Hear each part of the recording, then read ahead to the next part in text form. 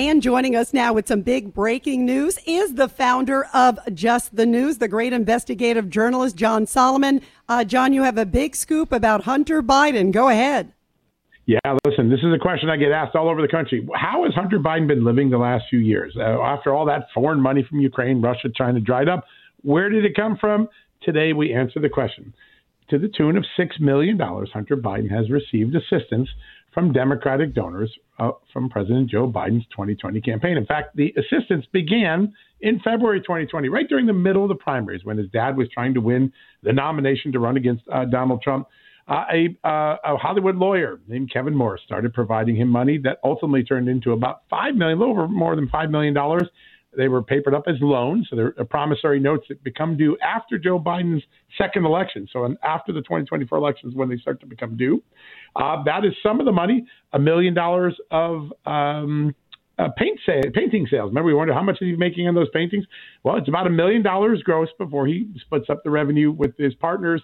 But that deal was arranged by another Democratic donor and fundraiser for President Joe Biden. Some of the people who bought the paintings, well, they're Democratic donors and supporters of President Biden as well. For the first time, we have a sense of just where Hunter Biden's getting his money. When the foreign spigot shut off, the Democratic donor spigot turned on. And I guess they go on the favored nations list, and they get invited to White House functions.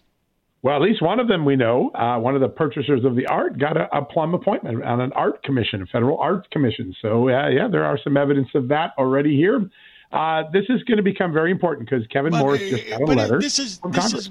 This has been going on forever. Things like that. You make donations. You know. Yeah. You know what's interesting? Happen. But you know what's interesting, the question John? Is he paying the taxes on the money? And also, have you ever heard of an attorney? Kevin Morris is Hunter Biden's attorney, paying the client. That's a new one, John. Well, the attorney, somebody should depose him because obviously the attorney is doing it for a client. Yeah, well, that's one. The answer of deposing him is exactly right, John. On Wednesday, Chairman James Comer sent a letter to Kevin Morris saying, come in, it's time to be interviewed by Congress. We'll see if he responds.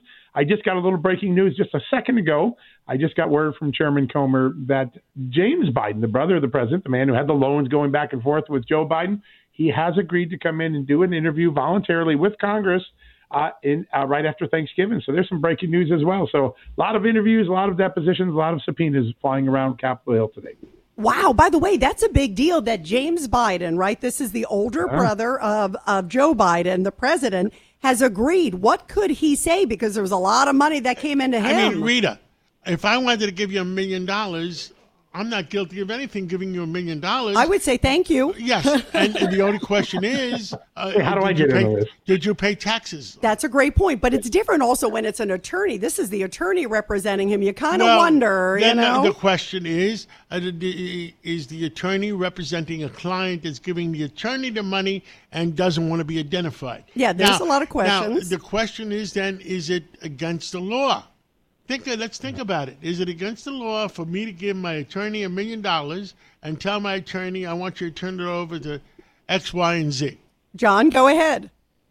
Well, these are questions that Congress can have. The IRS agents looked at this for a while, and they thought that this amounted to a campaign contribution, meaning the reason Hunter Biden was getting this money was to keep his tax debts from becoming public during the 2020. A lot of this money went to pay off his way overdue taxes.